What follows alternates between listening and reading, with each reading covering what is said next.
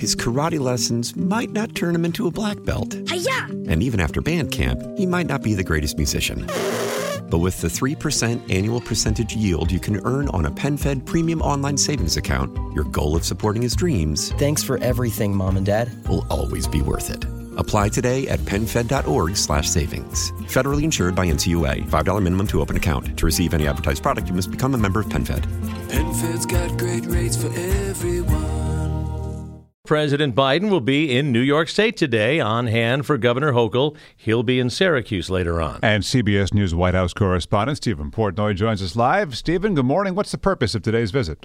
Hey, fellows, this is an official event. The president's going to Onondaga County, New York, in central New York. He's going to deliver remarks on the plan of the company called Micron to invest $100 billion over the next 20 years to build a microchip manufacturing facility in upstate New York. And the White House says the president's going to talk about the fact that 9,000 jobs will be created by this project, high-quality jobs with six-figure salaries on average. There's also a political aspect to this that we can't ignore, and the fact is that in central New York, there's a newly drawn district, the 22nd Congressional District, where there's a really tight race. And currently, Republicans represent the region, and now in the newly drawn district, it's seen as one of these toss-up races that will help decide control of the House.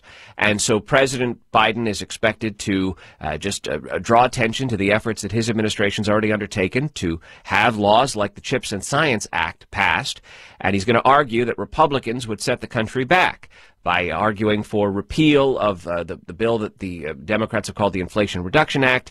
And you've heard the president recently talk about the idea that the Republicans have for Social Security and Medicare that the White House argues would really impact those programs for seniors.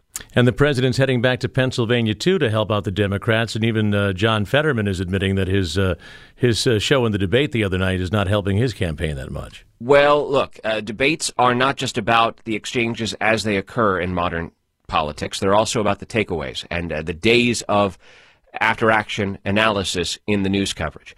The White House press secretary yesterday was asked about the way the president viewed John Fetterman's performance in the debate on Tuesday night, and Karine Jean-Pierre said that in personal conversations that the president has had with Fetterman, he has found Fetterman to be impressive, incredibly bright and talented, who's just as capable as always to carry out the duties of his office. Later, Karine Jean-Pierre was asked whether the president has any concerns about Fetterman, and she said no.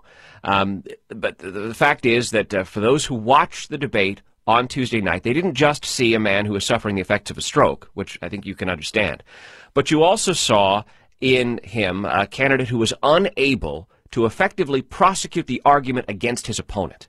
Democrats have tried to say, and Fetterman said this a few times in the debate, that Oz lies a lot, but he did not effectively prosecute the case that Oz, over the course of his time on television, peddled products that were of dubious effectiveness from a medical standpoint, and Fetterman was unable to explain away questions that Oz raised about his record on crime, his use of a firearm against an innocent black man in his hometown, his failure to pay taxes, his failure to earn a living without the support of his parents. So Oz scored a lot of points, and Fetterman just didn't. And, look, the stroke, it's hard to ignore the effects of the stroke if you watch the debate. But beyond that, in the content of what Fetterman had to offer, there wasn't a lot. Stephen Portnoy. I was going to say, I don't know what I was going to say, actually. I'm not sure. We're still drinking coffee this morning. We're catching up.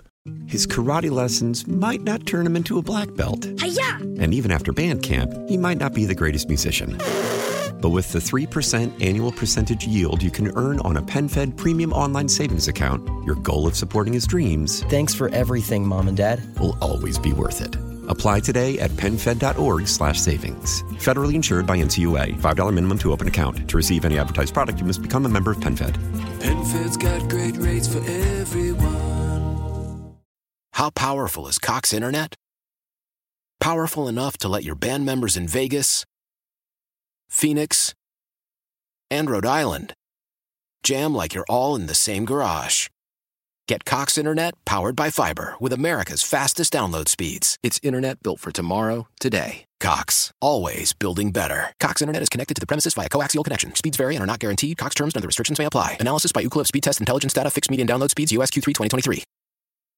Celebrate and save at Ashley's Anniversary Sale. With Hot Buys, your choice of colors starting at just $3.99. Ashley Sleep mattresses starting at $2.50. Plus, receive a free adjustable base with select mattress purchases. And shop top mattress brands like Stearns & Foster, Tempur-Pedic, Purple, and Beautyrest Black with 60-month special financing. Only at Ashley. Subject to credit approval. No minimum purchase required. Minimum monthly payment, down payment, tax, and delivery may be required. See store for details.